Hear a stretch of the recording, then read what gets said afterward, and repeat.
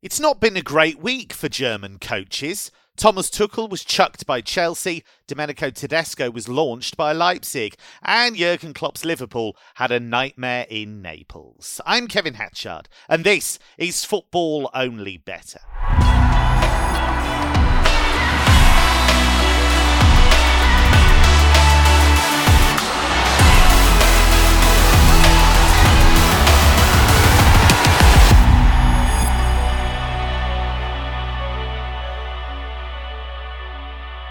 Here to pick their way through the Teutonic tumult is our top tipping team, including Mark O'Hare. Mark, let's start with Chelsea's decision to get rid of Thomas Tuchel. Seems increasingly clear that this wasn't just about results, and there was a growing rift between Tuchel and the club's new Supremo, Todd Boehly. Performances on the pitch had flatlined, there's no question about that. They were awful against Dinamo Zagreb in the Champions League, but the timing, you wait until the transfer window's shut and then you act, that does seem a bit crazy.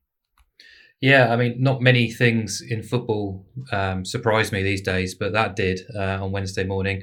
I can certainly see the reasons why they've made the move, but I guess in hindsight, it's probably not a huge surprise because, as you say, they've been way below their levels, but we know that they're capable of under Thomas Tuchel in those first 6 months when they won the Champions League. The performance in Zagreb was horrendous, and they've flattered to deceive at Stamford Bridge for quite a long time. They were outplayed and outworked by Leeds and Southampton. It's been pretty poor in terms of quality and performance levels for a team with title ambitions. But I guess there has been mitigating circumstances around Chelsea for quite some time with the Abramovich distractions, the takeover last season, the shaping of a new squad, the bedding in of a load of new players as well. So I know they've said that they were going to go in this direction regardless of the result against Dinamo and regardless of the progress, but I don't necessarily agree with that, to be honest. I know there probably has been fallouts and issues behind the scenes, and Thomas Tuchel, as we know, is an abrasive character. We've seen this in his previous roles, but are they really going to remove a Champions League winning coach if Chelsea have started the season with a 100% record and wipe the floor with Dinamo midweek? I disagree. I think they would stay with him. So to me, it doesn't make a huge amount of sense because Tuchel has been part of recruitment this summer in terms of targeting key players and sort of turning away other personnel who he didn't want to sign. Well, that's a really important point, Mark, because it does seem as though one of the issues was Todd Boehly went, "Oh, what about Cristiano Ronaldo?" And Tuchel went, No, we don't want Cristiano Ronaldo. And he went, "Well, why? Give me the reasons." And I know he's your boss, and if your line manager asks you to do something in any organisation, you've kind of got to say yes. But if you know anything about Thomas Tuchel, you know that that's the kind of thing that's going to drive him up the wall. So they've allowed him to veto the Cristiano Ronaldo deal, which I completely agree with and completely understand. Also set the tone in terms of who they were going to bring in.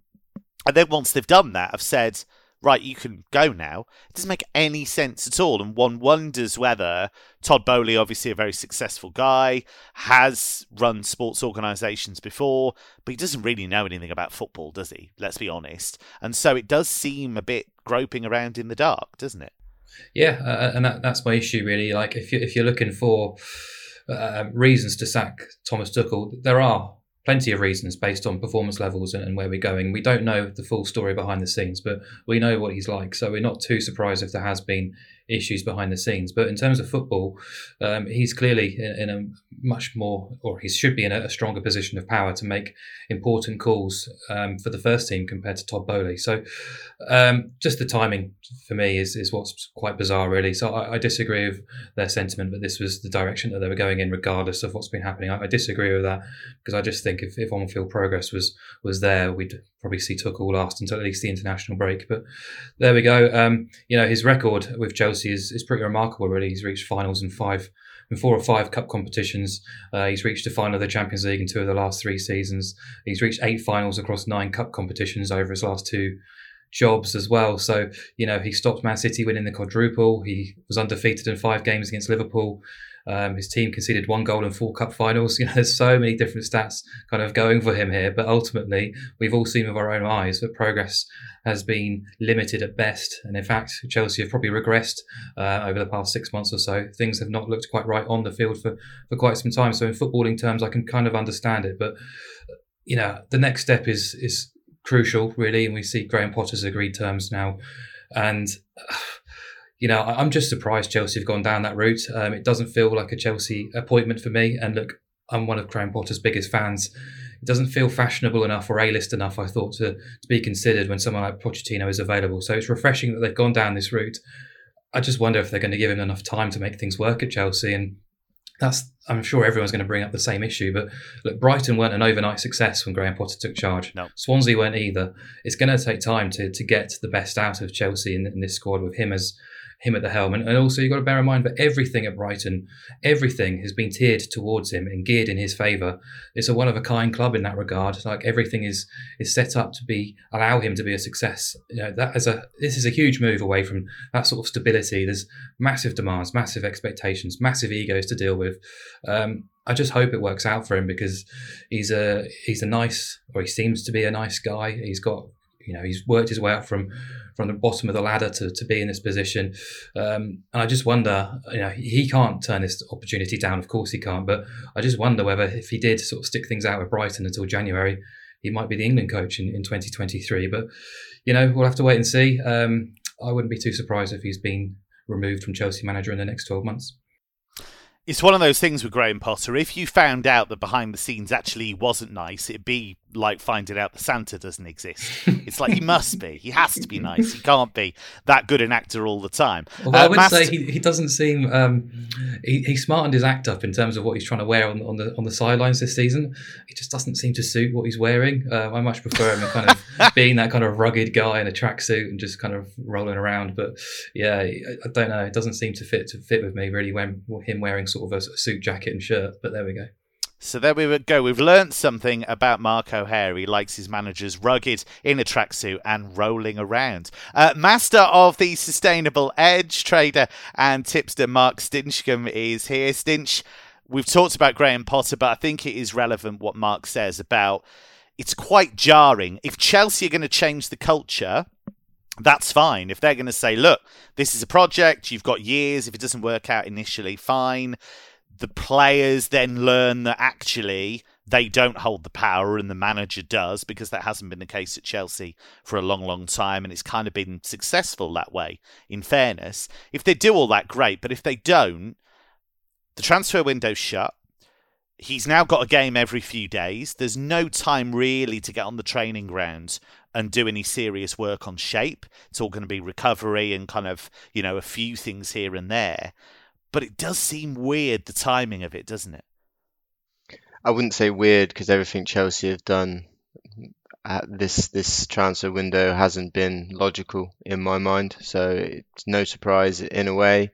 I don't see it working out, because I feel like his minimum requirement is essentially to be the third best team in the league, which is, I'd say, a difficult enough task given the fact that they seem to have sold all their strikers. And then you've got the likes of Spurs, Arsenal, potentially Man United that will be challenging for the third best team in the league.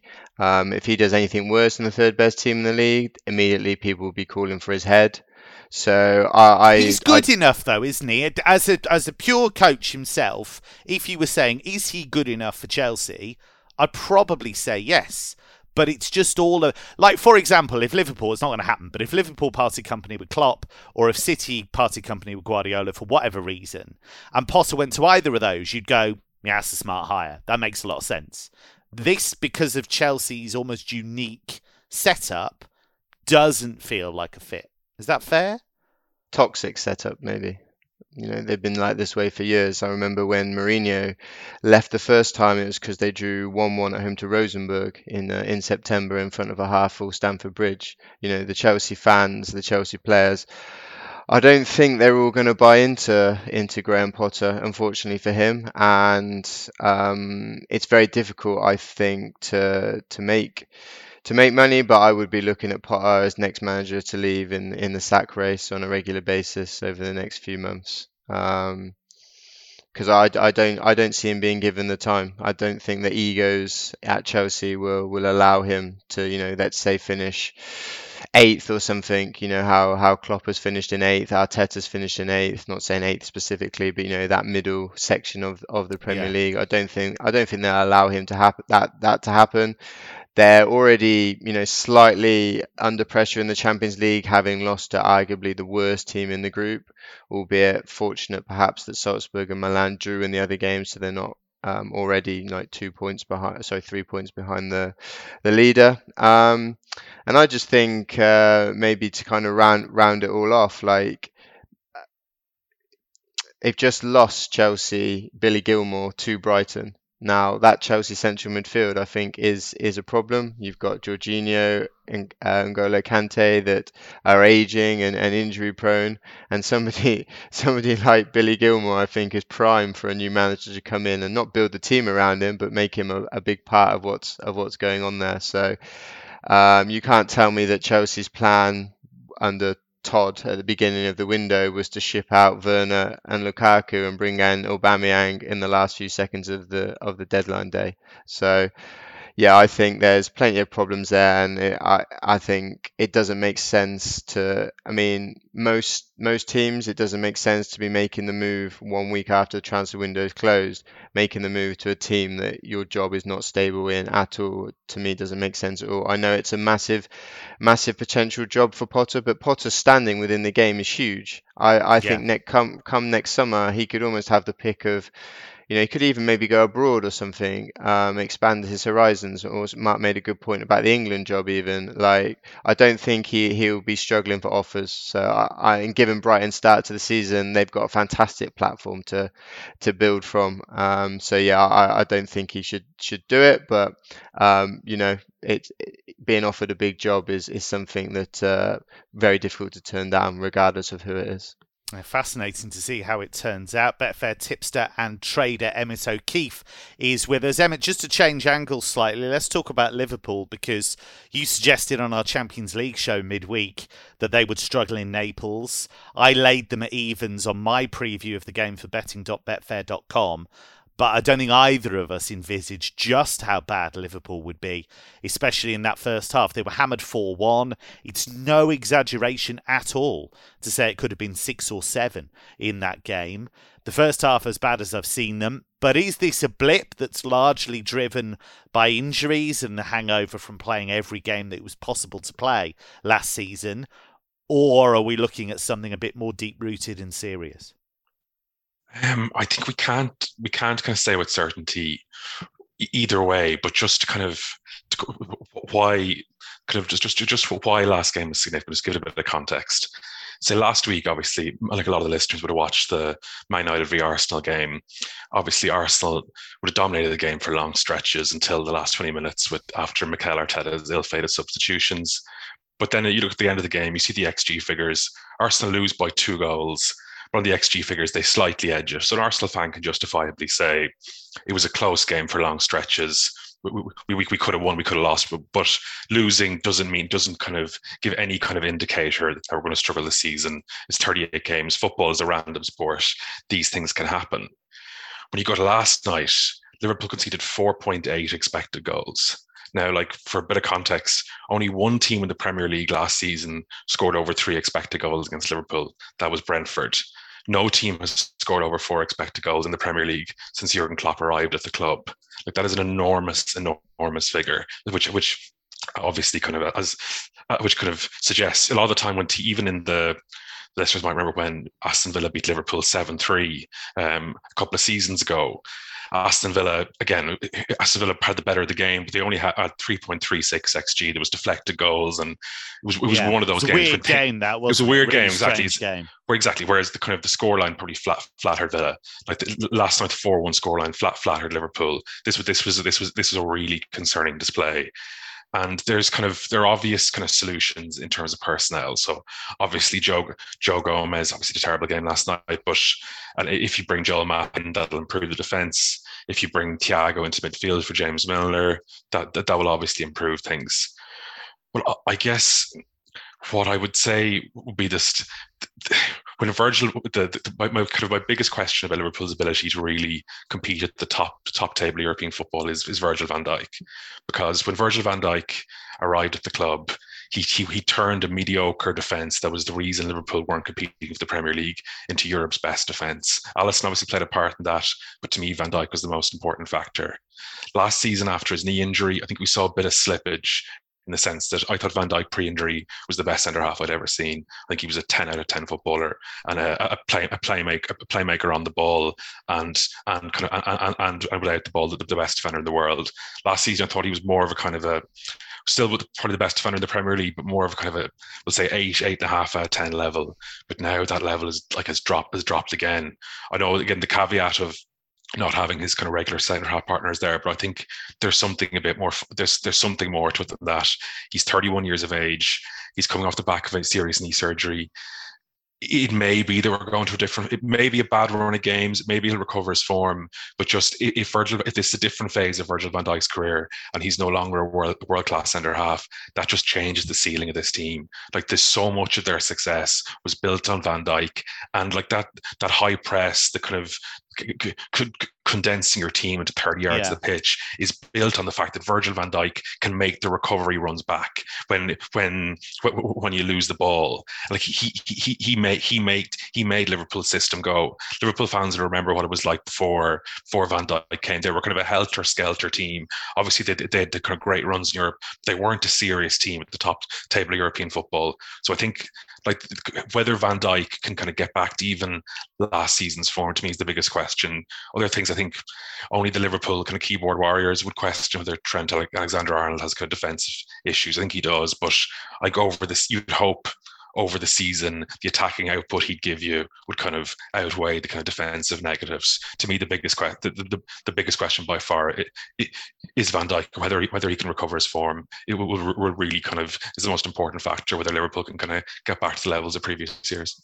Well, let's throw that forward to the Wolves. Oh, sorry, Stinch, go on. Sorry, Kev, I was just going to say quickly, I think this could apply to a lot of players that maybe something to keep an eye on. If Van Dijk is at question, maybe he's saving himself for the World Cup. You know, never played at a major tournament, missed the Euros before because of that horrendous injury from Pickford. You know, maybe he's not engaging himself as much into challenges and into, you know, even like sprinting and things like that, just because he's worried about picking up injuries ahead of a World Cup. You know, it's the pinnacle of a player's career. I take that point on board completely, but can players now, I think back in the day you might have got away with that, but now they've got GPS, they're looking at every movement you make. If they've got it on a tablet and going, Virgil, we've just looked at your figures compared to what we normally get, that'd soon get rooted out by Klopp, wouldn't it? I don't think he'd drop him though, would he? Maybe just have a quiet word. No, that's true. And I maybe don't think it's Klopp something, does quiet words, does he? Maybe it's something, if you play for a team that has lots of possession, it's easy to hide those stats of being able to rest. Yeah, that's fair. I don't know. Fair. It's just something that, you know, one of these unknowns, we've talked about it a lot, but it's a season like no other. So we might see a lot of volatility. So it's just something to bear in mind. Well, I think when we get to within a few weeks of the World Cup, then you are going to start seeing, I think I've just got a bit of an injury and I might not play this weekend. I think you might start seeing a bit of that. Emmett, looking at Liverpool against Wolves then, Wolves every week seem to play well and not get the win. They caused Liverpool on that final day of last season a bit of a problem early on. In transition, scored a very good early goal in that game. Liverpool got there in the end, not that it mattered. But Wolves are awkward opponents for Liverpool, I think, in this game. They are. I do feel sorry for Wolves in the sense that you've seen more of him than me, but I just on the numbers, the Kalajic, the striker they signed, seemed like quite a good signing. I'm gutted for him. I'm honestly devastated for him because he seems like such a nice guy. He's had a couple of really serious injuries. Before he started scoring a load of goals for Stuttgart, actually, he had a serious knee injury. And then he had a brilliant season. And then I think he did his shoulder. He had a shoulder problem. And that kept him out for a while. He came back at the end of last season scoring goals. And I thought, this is going to be a really good move for him to Wolves. I think he'll score goals for them. Pressure's not quite as high as it might have been if he'd gone to Man United or something like that. And for him to get a knee injury that serious on the very first game, I just feel so sorry for. I feel sorry for any player that happens to, but him particularly with his history. I think that's a real setback. Yeah, I guess the only slight consolation is at least he got but at least he got kind of an improved terms, presumably from Wolves, but before the injury. That's the only slight thing you can say. But yeah, it is devastating. I noticed on his FB ref figures, I think his assist for a guy who's 6'7", his assist kind of expected assist numbers are really, really good. Like he was. I was just waiting for the first commentator to be like, "Oh, he's great feet for a big man." That was kind of I've said that about six times about him already. He is the kind of Austrian Peter Crouch, I guess. Yeah, I think like that was kind of I think Raúl Jiménez, I think pre-serious injury himself, was that player who was really kind of clever and kind of linking big man. And just with Jiménez kind of a diminished force, and Kaladzic obviously out for long term, I think it all signs point to probably Wolves being a relegation battle and kind of just struggling for goals all season.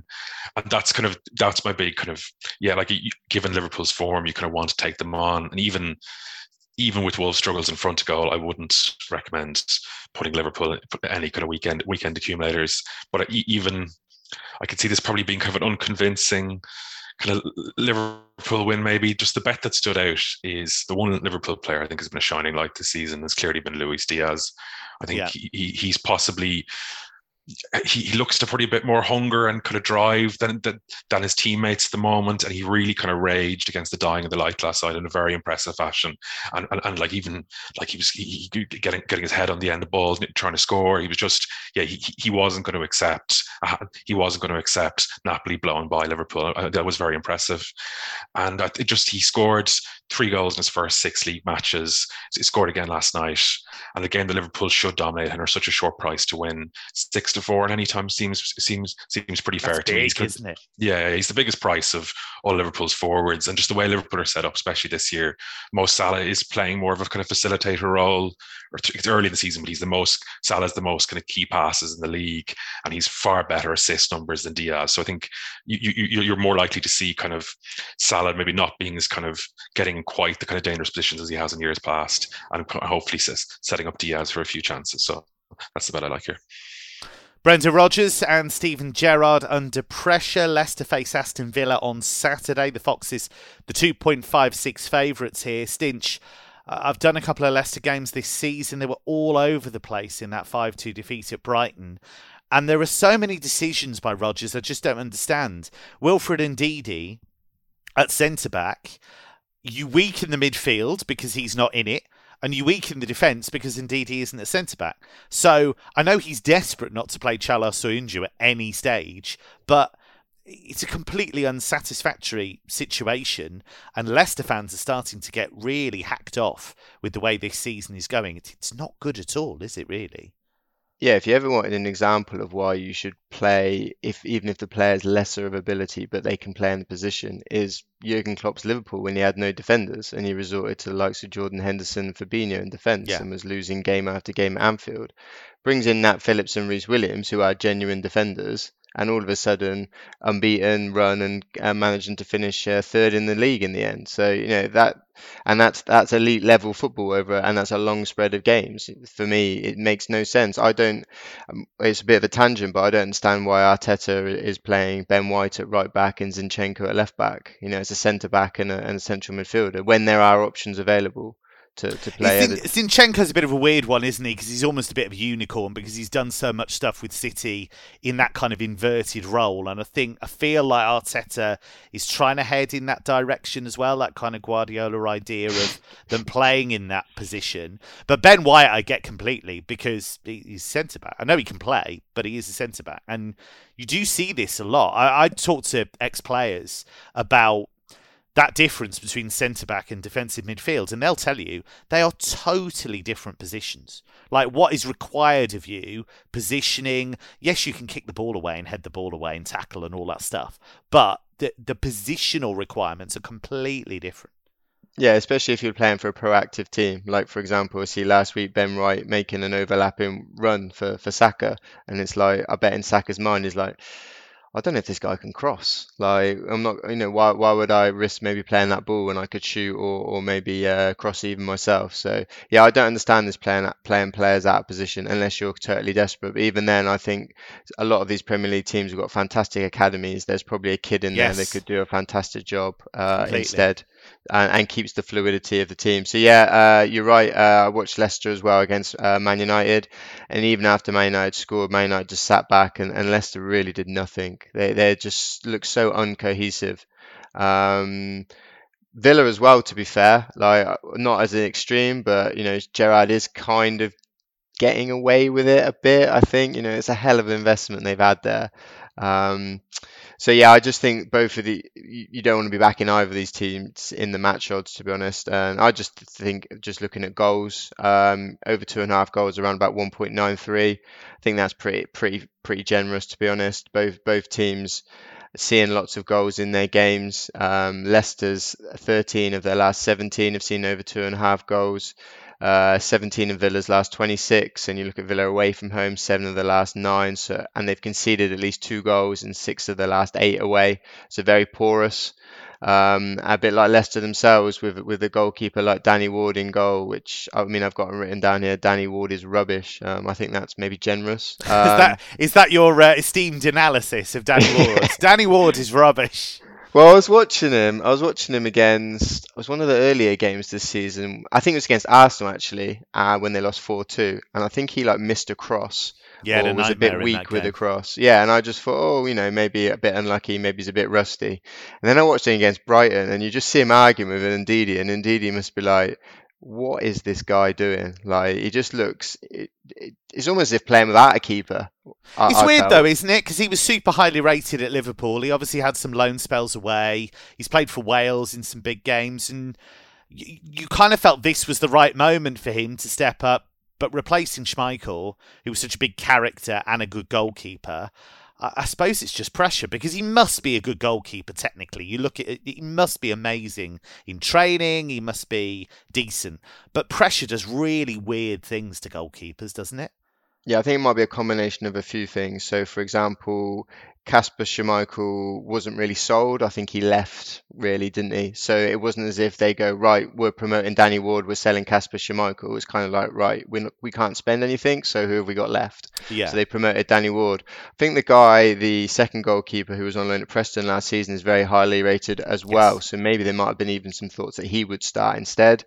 He's still quite young. We know goalkeepers tend to, have a long shelf life. So he might actually, as he matures, he might actually get better with age. And I just think he's quite rusty. He was signed for 2 years ago for about 10-15 million. And if went you a long time without playing in the Premier League. Yeah, exactly. So yeah, I don't. Maybe long term he'll be good, but I just thought I'd see if my eyes align with the data, and yeah, no surprise, he's bottom of the post-shot expected goal data with a really bad -4.4. So that says he's conceded over 4 more goals than he should have, and generally, for context, that number is normally around about 0. The sort of average or median is normally around about 0. I mean, you look at, which means you're performing to your ability, so or the expectations, I should say. So yeah, very underwhelming. So yeah, I just thought over 2.5 goals. Both teams to score is just 8-13. So I thought over 2.5 goals at nearly evens. I don't think we think if we get to a point in the game that it's 1-1 that there probably won't be any more attacking, the potential for more goals. So yeah, rinse and repeat. Leicester overs is back. Yes. I think both teams actually will look at that and think this is a game we can win. So if it is level, you'd expect them to push on. Mark, is that the way you would go as well with goals? Yep, it is, because the price is really quite attractive, actually. Leicester have conceded 16 goals already this season, which is quite something. I know we've sort of panned them for quite some time, particularly this season, because of their inability to defend systematically or even individually. But I think it probably is worth saying they have had a reasonably tough schedule so far. They've played 3 Big Six teams as well as Brighton, so it's more difficult than most. And I thought, despite defensively being a complete shambles at Brighton, I was pleased that Rodgers dropped Vardy and went with Iheanacho and Daka. I thought they did reasonably well, despite the situation. And you compare it with Villa, really, who, well, actually, you compare both teams together. Where are their major strengths right now? That they're absolutely in forward areas in terms of individual quality and ability, but where are their weaknesses? You've got to say defensively. So I thought Villa were fairly fortunate to pick up a point against Man City last weekend. Had 3 shots, scored their only shot on target. Yes, they provided a bit of a threat in transitions, but ultimately the game came down to Man City not being accurate enough or precise enough in the final third, because They dominated that match, controlled the game, created plenty of half chances, but just couldn't find the right ball or the right finish, really. And that's just football. It happens sometimes. I don't think there's any sort of grand tactical master plan that Gerrard pulled off there to get a result. And I wouldn't be too surprised to see them sort of drip back to the ways in which they were performing before then, because unlike Leicester, they've had a fairly soft schedule. 4 of their first 6 opponents are currently ranked 12th or below in the Premier League, and they've looked pretty ordinary, particularly defensively. Stincher's already reeled off all the stats containing to sort of goals and the likelihood of a high-scoring game. But yeah, the price implies that we've basically got about a 52% chance that we see 3 goals or more. And I think all the numbers are pretty overwhelming on both sides of the coin for both Leicester and Aston Villa to suggest that goals should be on the agenda. And I think, if this was Stinch talks about it quite a lot, but if this was a Bundesliga game, the goal line would not be over 2.5. It would be an over 3 game. So yeah, just take it while we can, because to get just a fraction off evens for over 2.5 goals is really quite attractive. Well, this football season, get a helping hand with Betfair's popular Bet Builder. Easily add our most popular or fan favourite football selections to your bet slip with just one tap. T's and C's in the description. 18 plus. See gambleaware.org. Brentford picked up a stirring win over Leeds United last time out as Ivan Toney scored a magnificent hat-trick. They go to Southampton. Stincher was a little surprised to see Saints as short as 2.4. I thought that might be a little bit more even. It suggests that it suggests Brentford are slightly better the side, and I'm not going to argue too much against it. I have to say, Ralph Hasenhüttl, what a job he's doing there at Southampton. Every season he seems to lose his best players and be left with not a lot of money to spend and having to basically try unproven Premier League players, and seems to be doing a great job again already. Both their wins have come against Chelsea and Leicester, 2 teams, obviously two decent teams from last season, both finishing obviously high up in the Premier League. But I think what impressed me the most was they're both wins from goal down. They both 1-0 down in both games, and they showed the mental fortitude to come back. And I think that's something that they've been questioned of since they won at Spurs. I think it was in February earlier. They basically were pretty much guaranteed to be safe in the Premier League, and I think they switched off a bit. Their run towards the end of last season, they lost a lot of games, but I think that's kind of acceptable. We talk about this on the beach thing quite a lot, and I think players are only human at the end of the day. And I think maybe, as Emmett alluded to earlier, something going on at Liverpool where if you've managed to get yourself up for 64 games and then you've fallen short in the last 2, maybe it takes a little bit of time to recover to get back to that competitive edge again. So a lot of praise for Southampton in my mind, and also I think a lot of praise for Thomas Frank at Brentford. Obviously lost Christian Eriksen. I was quite concerned how they would replace him. We discussed it previously. I do like the signs that they've made offensively to alleviate the fact they've lost Eriksen. And they just seem to be carrying on where they left off. And so I think positive vibes for both teams. And I wouldn't really want to pick a winner, but again, very happy to back goals. You can get over 2.5 goals around about 1.87 on the exchange. Very straightforward. 13 of Southampton's last 18 have seen over 2.5, 72%. 13 of Brentford's last 17 have seen over 2.5, 76%, and we've got a price that's closer to 50% essentially if you converted the odds into percentage. And you look at both games last season, the home sides won 4-1 and 3-0, so nothing in my mind points anybody to be backing under 2.5 goals. Now, Manchester City face Tottenham in what could be a fascinating clash. Now, we had success with City in a bet builder in our Champions League show. We landed an 11-4 winner as we got City to win against Sevilla, who were awful, by the way. Haaland to score or assist, and Kevin De Bruyne to get an assist. It's worth bearing in mind that you can get a £5 free bet by staking a £5 bet builder on Manchester City against Spurs. T's and C's in the description, 18 plus. See gambleaware.org. So let's see if we can put a little bet builder together. Who shall I go for first? I'm going to go for Emmett. Yeah, I want to do something pro Tottenham here, just because the angle I like here is just it looks like Kyle Walker and John Stones were going to miss the game, and if that happens, like the Man City defense is significantly weakened. You could see the Man City defense this weekend of Cancelo and you signing Sergio Gomez at fullbacks, and Ruben Dias and Nathan Ake at centre half, and like that wouldn't inspire me massively again the confidence, especially given we saw last season Spurs won at this stadium last season. We know Antonio Conte can kind of have a team well drilled and have these kind of really good scripted attacking moves where Harry Kane will come deep and then suddenly Richarlison, Son, and maybe another player will charge forward and they'll spring the trap. And against kind of a makeshift City defense, I would be hesitant to back City at their current price of 1-3. But just the positive, the Spurs one I like, because we're not sure about the injury news. So what I liked is just Harry Kane. Harry Kane score anytime. You can get that at just over 2-1 at the moment. You don't get over 2-1 on Harry Kane to score anytime in many matches. I think this is a game that he might get a few chances in. He's in great goal scoring form. 5 goals in his first 6 Premier League matches. Obviously on penalties as well, which I think Spurs will be a threat for with their counter-attacking ability. So yeah, start us off Harry Kane to score anytime. Oh, nice chunky start. Mark? Yeah, I was going to put up, I'm very, very similar in terms of my notes on this game as Emmett, really. It was massively looking towards the team news to see if those key City defenders are available or not. But either way, I think that the handicap of 1.5 goals in City's favour is quite a lot, really. I know data-wise and ratings-wise, it will suggest it's the right price and the market's never wrong. But I just think if you take a step back and see what Antonio Conte has achieved with this Tottenham team, particularly in the matches that matter, he's been to the Etihad and won. He's been to Anfield and picked up a point as well when Liverpool were going all guns blazing towards a title challenge last season.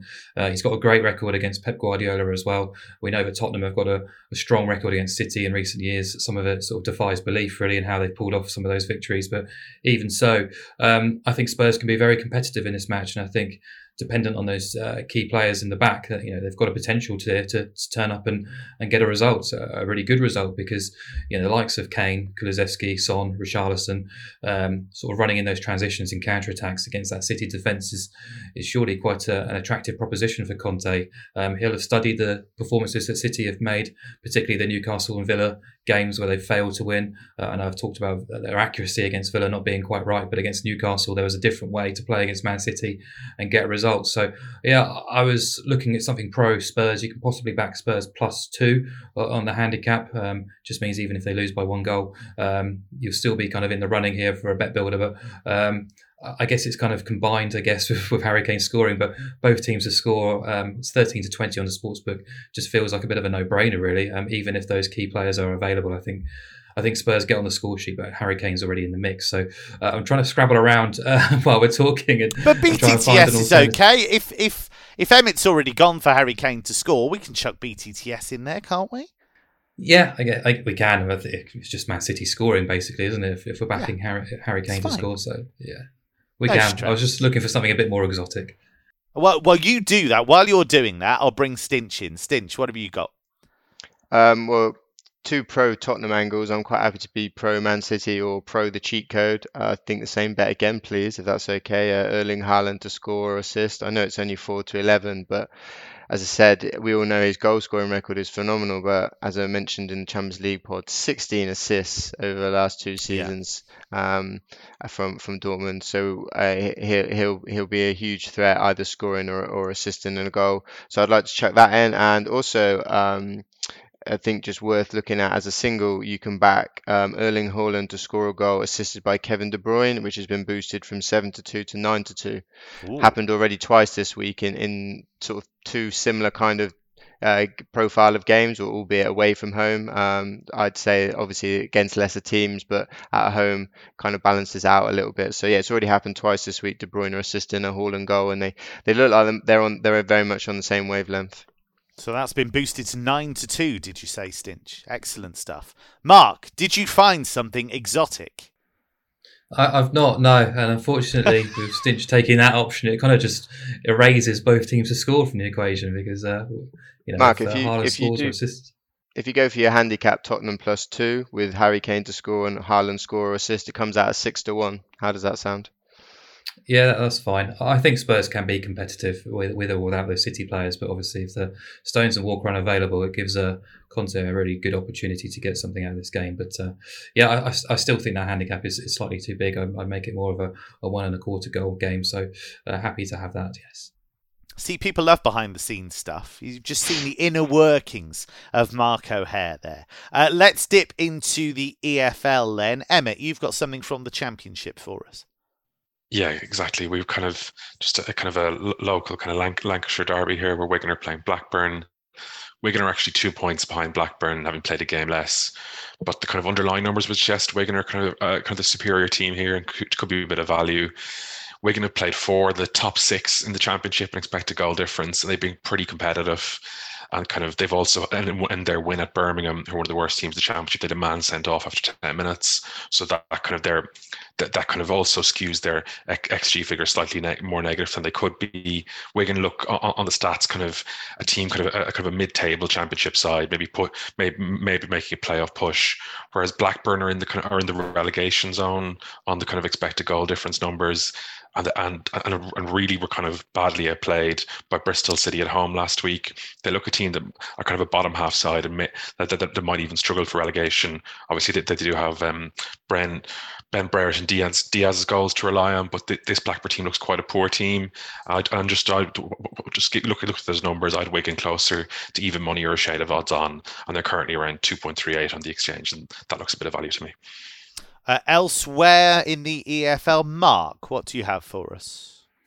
Yeah, I've got Peterborough playing Forest Green Rovers on Saturday in League One, and I fancy the hosts, Posh, to get the 3 points in this game. They are only 4-6 on the sportsbook, but you can back Posh to win and over 1.5 goals at even money, which feels like a significant leap from 4-6 to evens, just to basically rule out the 1-0 home victory for Peterborough, where they tend to do their best work at London Road. They've lost all 3 away days so far this season. They've taken the lead and lost against Derby and Portsmouth away from home in recent weeks, and supporters have grown frustrated, but very much kind of happy to get them on board at home. They've won all 3 games since relegation, 3-0, 2-0 and 4-0. They beat Sheffield Wednesday, obviously one of the promotion favourites, who did have a red card, it should be said, but they completely walked over Lincoln and Morecambe. At London Road, I expect them to do something similar to Forest Green, who did pick up a overdue win against Accrington in midweek, it should be said, but they conceded 17 shots in that game, and that was only their second win since promotion, and they've looked a little bit off the pace when facing the better teams in the league. So you look at their games against Ipswich, Plymouth, Sheffield Wednesday, and I'll chuck Shrewsbury in as well, because I think they're an underrated team with an outside chance of a top half finish. They've lost all 4 of those matches, conceding 12 goals. They're now coming up to play a Peterborough team, generating the highest expected goals output in the division so far. Pretty daunting task when you're up against Clark Harris and Marriott as strikers, 2 players just too good for the level. So yeah, expect Posh to get back on track with a comfortable home win, basically backing them to win by any scoreline, but it's not 1-0 at even money.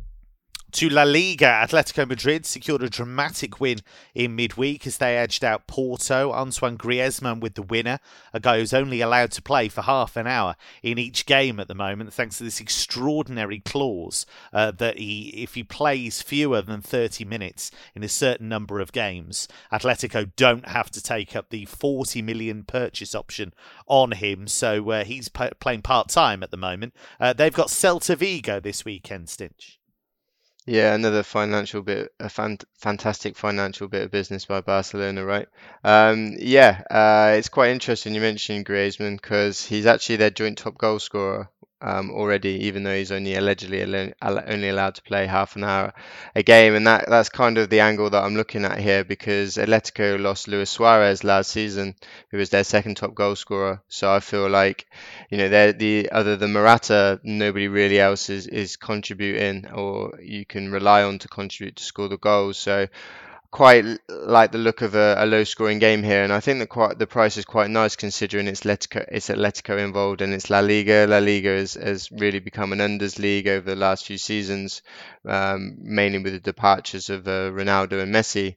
And you get under 2.5 goals around about 1.85 on the exchange. And yeah, I quite like the look of that when you combine the fact that 14 of Celta Vigo's last 18 away games have seen under 2.5 goals. So there's clearly a template there for how they're playing football. And yeah, if Griezmann's only going to come on with half an hour to go, then it's unlikely that the goal expectation should remain as high as if he was to start.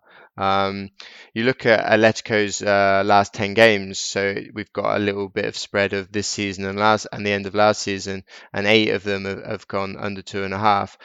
But if you throw Suarez into the starting lineup at the beginning of the game, only 4 of the last 15 have gone under 2.5 goals. So I just think you immediately see if they haven't got a recognised guaranteed goal scorer, then the goal expectancy shouldn't be as high as it is. So traditionally, we know Atletico is an unders team, and I'm quite happy that this profile of match fits that agenda essentially.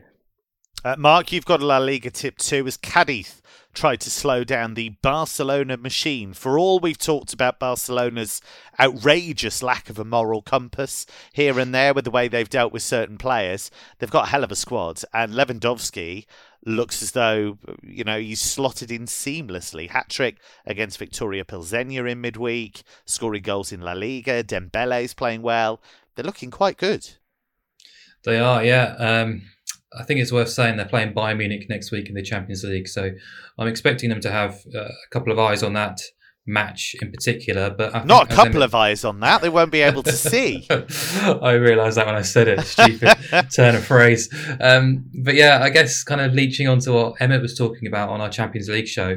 The squad that they've built, regardless of how they've done it, is pretty formidable, and it means even if they are sort of focusing their attention on bigger fish, they're still going to have players to come into that team who are going to be keen to make an impact, and obviously keen to try and stake a claim for the shirt as well. And the quality at their disposal, whether starting or coming off the bench, is pretty impressive, really. And the way in which they've got down to business since that underwhelming 0-0 draw against Rayo on the opening day has been really, really eye-catching. And I think the fact that they've been to both Real Sociedad in San Sebastian and Sevilla at the Ramon Sanchez Pizjuán and been there and just dominated those two teams, traditionally 2 of the toughest away days in La Liga, to go there and generate 5.48 XG across the 2 games and win 4-1 and 3-0 is probably saying something, really, more so than what they did midweek, which was quite a genteel workout for them coming into this match as well.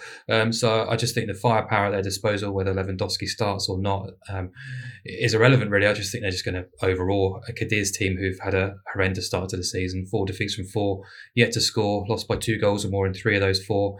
The fact that they're averaging just 0.32 XG through those first 4 fixtures is seriously alarming, and also the fact that they conceded close to 2 expected goals at home to Athletic when they got trounced 4-0 here in their last home game is even more alarming. Like, no team concedes that amount of opportunities to Athletic, regardless of Ernesto Valverde or whoever else is there. So yeah, serious problems there. They were completely ripped apart by Celta Vigo last weekend. Osasuna have beaten them with room to spare. So absolutely no reason why Barcelona won't go and do some damage. Just surprised the handicap you can get Barca minus 1.5 at 1.75. I think it's pretty nailed on, but Barca win comfortably. Yeah, that's mega generous, that price, I would say. Massive Ruhr derby on Saturday. No, not that one. Schalke against Bochum. They haven't won at all between them so far this season. Bochum have been awful. I did stay at the start of the season. I thought they were ripe for the old second season syndrome, and they've lost half their squad. Their coach looks very angry all the time. He was linked with a move to Schalke in the summer. Emmett, this is a really interesting one because they're both pretty bad. Yeah, they are, but it looks to me like Bochum are a lot worse in that. Yeah, I think that's probably fair. There's nothing to recommend Bochum. Like, they're the worst expected goal difference in the league. They've lost every match. They've been uncompetitive. Their manager's on the verge of the sack. Whereas Schalke, on the expected goals numbers, they're kind of lower mid-table, and there's a few kind of works that make them probably seem look a bit worse than they are. They lost 6-1 at home to Union Berlin, but they actually, on the XG numbers, Schalke at 1.67, and how did Union Berlin manage to score 6 goals while having 0.75 XG is one of the great mysteries of life. But anyway, it was a weird game. I did that game for the World Feed, and it was a weird game because Schalke looked good in the first half, and there was a spell after they'd equalised, where you thought, okay, well, they've got the crowd behind them, they might push on here. And Renault made a couple of saves. And then there was a deflected goal from Geraldo Becker, and then their heads just went. And as soon as that goal went in, and then Harbour smacked one in from long range. So those XG figures, I imagine, for goals 2 and 3 would have been mega low. And then second half was just deathly, really. But I agree with you. I think if you look at Schalke's game against Stuttgart last weekend, they were much better, much more energised, much more cohesive. Probably should have won the game, actually. Marius Bülter played really, really well late on. So I think you're right. I think Schalke are in much better shape than Bochum at the moment. Yeah, and even just on their numbers, like they conceded 4 expected goals to Cologne early on in the season, but they had a man sent off early on. So I think there's kind of factors where I think Schalke are probably a lot better the results, where I think Bochum are simply a terrible team. And just if you're the odds this weekend, you're getting Schalke at a slight bit of odds against the exchange. When I was pricing this up, I was thinking hopefully Schalke might be 1.8 here, so there'll be a bet. So I think there's plenty of value there. I think you could see Schalke. I expect to see Schalke shorten before kickoff here, and I think they're probably my favourite bet of the weekend in the match betting at around evens. I think Mark will enjoy that game because there'll be lots of people kicking each other. Now it's time for the world-famous podcast Treble, a feature so revered it's been co-opted by our new Prime Minister. Truss's Treble involves trying to reduce the national debt by putting together successful ACCAs based on the Swiss Super League and the Danish Superliga. And that's where her and Rishi Sunak diverged, because he wanted to bet on leagues in Romania and Latvia. Now, how this works is that the 3 guys each have a bet from the weekend's action, and our lovely traders like Emmett wrap that up in a boosted treble. I am going to start with Stinch. Yeah, so I'm going to pick one of the bets I put forward earlier, either overs in Southampton or overs at Leicester. I'm going to go with Southampton v Brentford because I just feel both Leicester and Villa are lacking a little bit of fluidity maybe going forward. They're terrible defensively, but I think Southampton and Brentford are both in really good spots at the moment. They can't defend, but they're both good at attacking. So yeah, Southampton, Brentford over 2.5, please. Lovely start. Mark O'Hare. Can I take Peterborough? Is that okay? Going into League Yes, One? Yes. I will allow this. That's the power I wield. Yes, I will allow you to put Peterborough in there. So that's Peterborough's win, right? Yeah. Yes, lovely. And Emmett, take us home. Yeah, now that Mark's gone Peterborough, I'll have to request to go Schalke here, because I think I'd struggle to find a bet in the Premier. We'd have a slightly more exotic bet for podcast stacker than usual. Wonderful. The eclectic podcast treble. I love that. So that's all we have time for, sadly, on this edition of Football Only Better, but we did cover a fair bit of ground for you there. Please do remember to gamble responsibly. Lots of quality previews on our website, betting.betfair.com. Plenty of podcasts in the Betfair family, NFL Only Better, Cricket Only Better, 2 racing shows. We spoil you people, Racing Only Better, and the Wade In podcast as well. Check us out on social, at Betfair or at Betfair Racing. From Emmett, from Mark, from Stinch, and from me, it's goodbye for now.